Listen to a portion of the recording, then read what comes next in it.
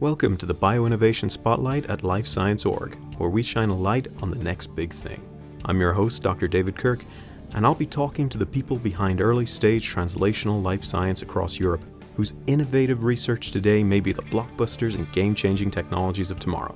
This podcast is produced for Life Science Org, a community where European life science CEOs, founders, and investors can connect, share, and engage with each other. Life Science Org members get exclusive early access to these episodes, as well as a network of their peers, weekly expert talks, and insightful sessions with other leaders in life science. Join the conversation at www.lifescienceorg.com. I'm joined this week by Dr. Sergey Glinka, co-founder and CEO of Crystals First, a spin-out from the University of Marburg in Germany that's taking a structural data-first approach to unlocking challenging protein targets for therapeutics development. Before we get started on the science, Sergey, tell me a little bit about your background and how you came to found this company. So my background, I'm a pharmacist by training, and I joined the group already during my studies of Gerhard Kleber, and did some scientific experiments, mostly assay measurements. But I liked the idea of doing science. So after I finished my studies, I did a PhD and learned from scratch molecular modeling, programming, nothing a pharmacist actually does in the lab. But I liked it a lot. We had a project with Novartis, and I saw the impact of the work in research, also at a large company. And but there was an entrepreneurial itch somehow. I went to leading a large pharmacy in Basel as a managing director for 3 years, but I missed the science.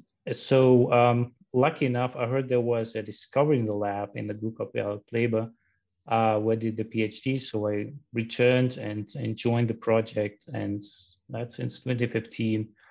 We've been working on this and brought a discovery and observation in the lab to a technology and industrial application, and then like a functional company. So it was not a script, but like I followed my passion and what drove my attention, like combining science and business. And as a pharmacist, you kind of experience that there is a medical need for patients.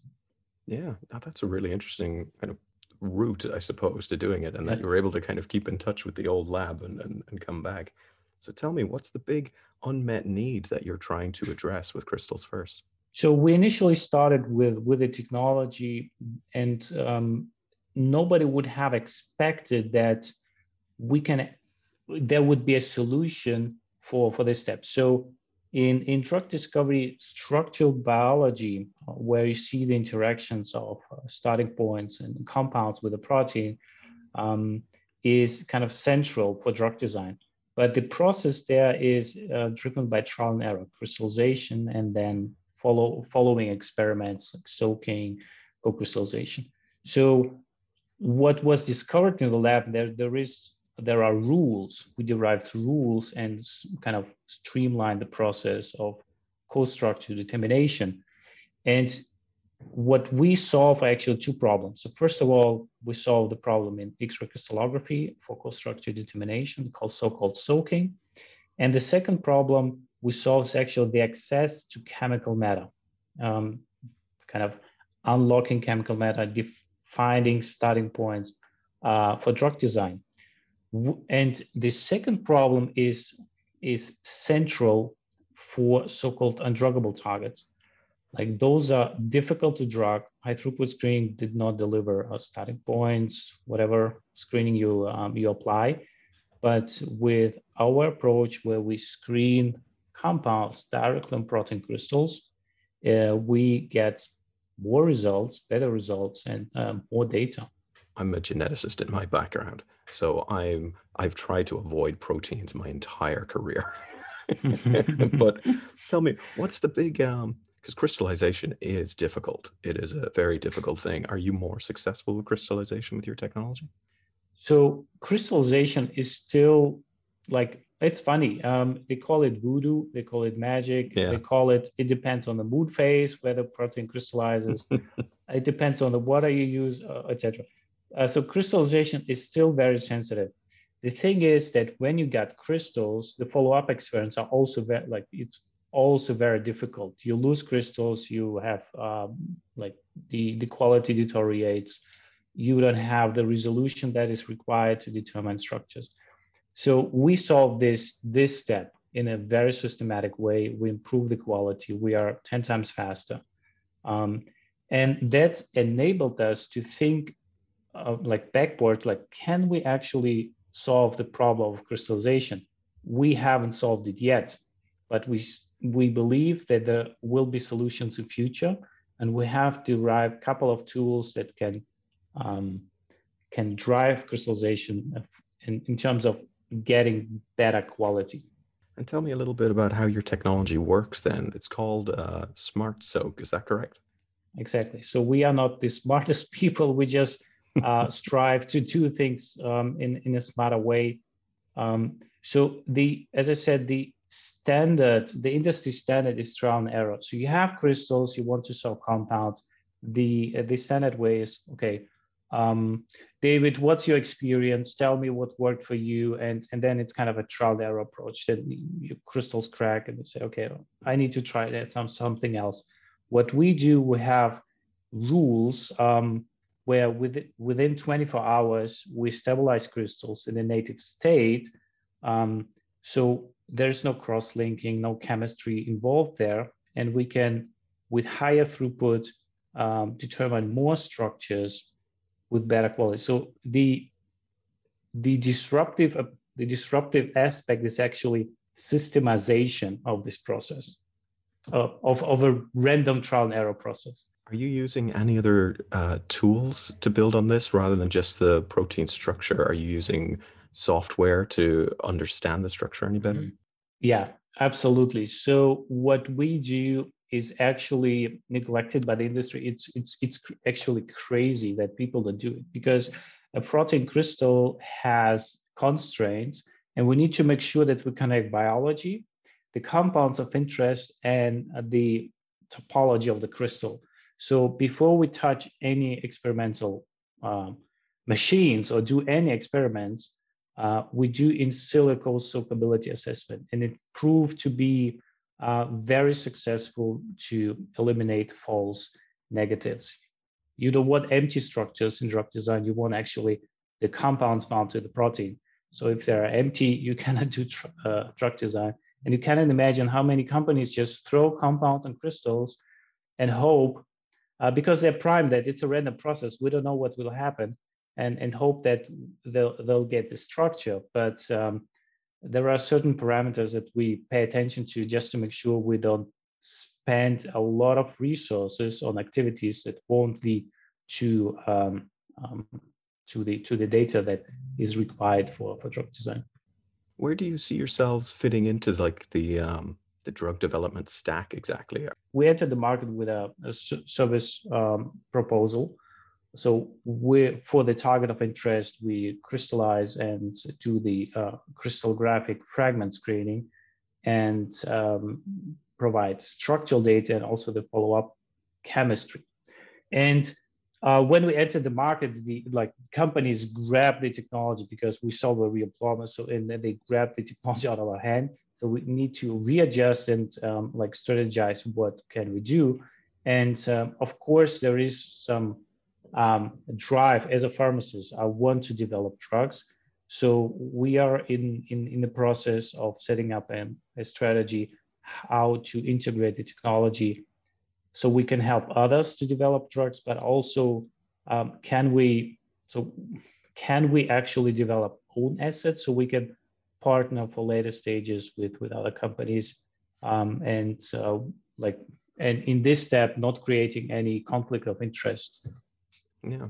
Why do you believe this is a better approach then than the current industry standard? That's a great question. So a very established technology is high throughput screening, but you have more complexity as an output. It's a very successful method. I'm not saying it's a bad method. It's a good method, but it has limitations. So the biology has delivered in the last decade so many new modalities, like you can PROTACs, like very exciting field, protein degradation, but also challenging proteins, like the undruggable proteins. The biology is well understood, but the existing screening technologies don't deliver the starting points. And our method is more successful because it's the most, so screening by X-ray crystallography is the most sensitive method. And the output is contextual. It's not binary, a yes or no. You see the context of the binding event, and you can very rapidly build up the chemistry, connect with the biology. So it's the sensitivity of the screening and the contextual data that is superior. And we eliminate this trial and error barrier with SmartSoap because we have a systematic process.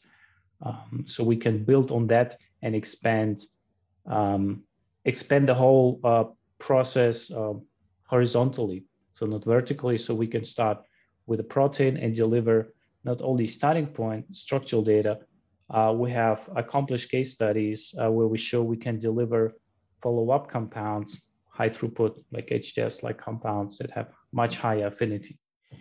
You've mentioned the word undruggable, and it's a thing in science where we just say something cannot be done. We don't really get into why. What for you defines undruggable, and how are you, I suppose, changing that definition? So the term undruggable has been coined because high throughput screening has not delivered starting points. It has changed with the KRAS inhibitors, G12C of Amgen, and with the efforts that other companies do, the work on undruggable targets, like it's changing. Like if you would say 10 years ago, we are going for undruggable targets, people will believe you're a dreamer. If you tell it today, we are going for undruggable targets, they would say, what technology do you use? So the whole discussion has changed. So I believe we'll see more progress in the early stage, and certain technologies will be winners. And I think fragment-based drug discovery and structural biology will be one of them.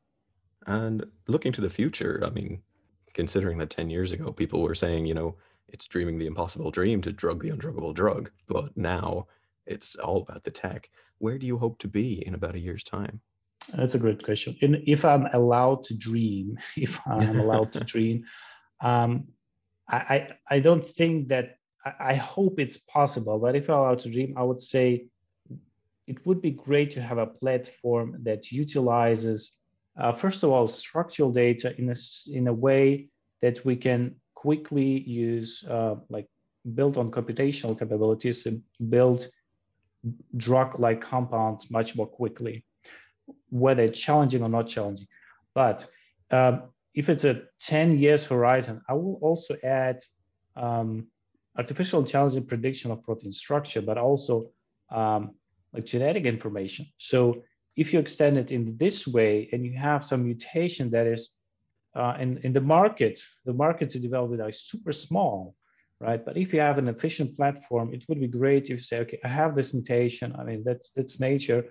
But if we use this type of platform where you can translate genetic information to structural data, maybe validate them by experiments, and streamline small molecule drug discovery, then you could be you could treat much more patients and different types of diseases and improve lives.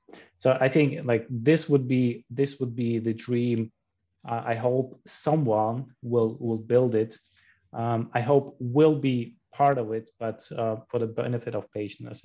I don't care who will build it, but it would be great to have this platform.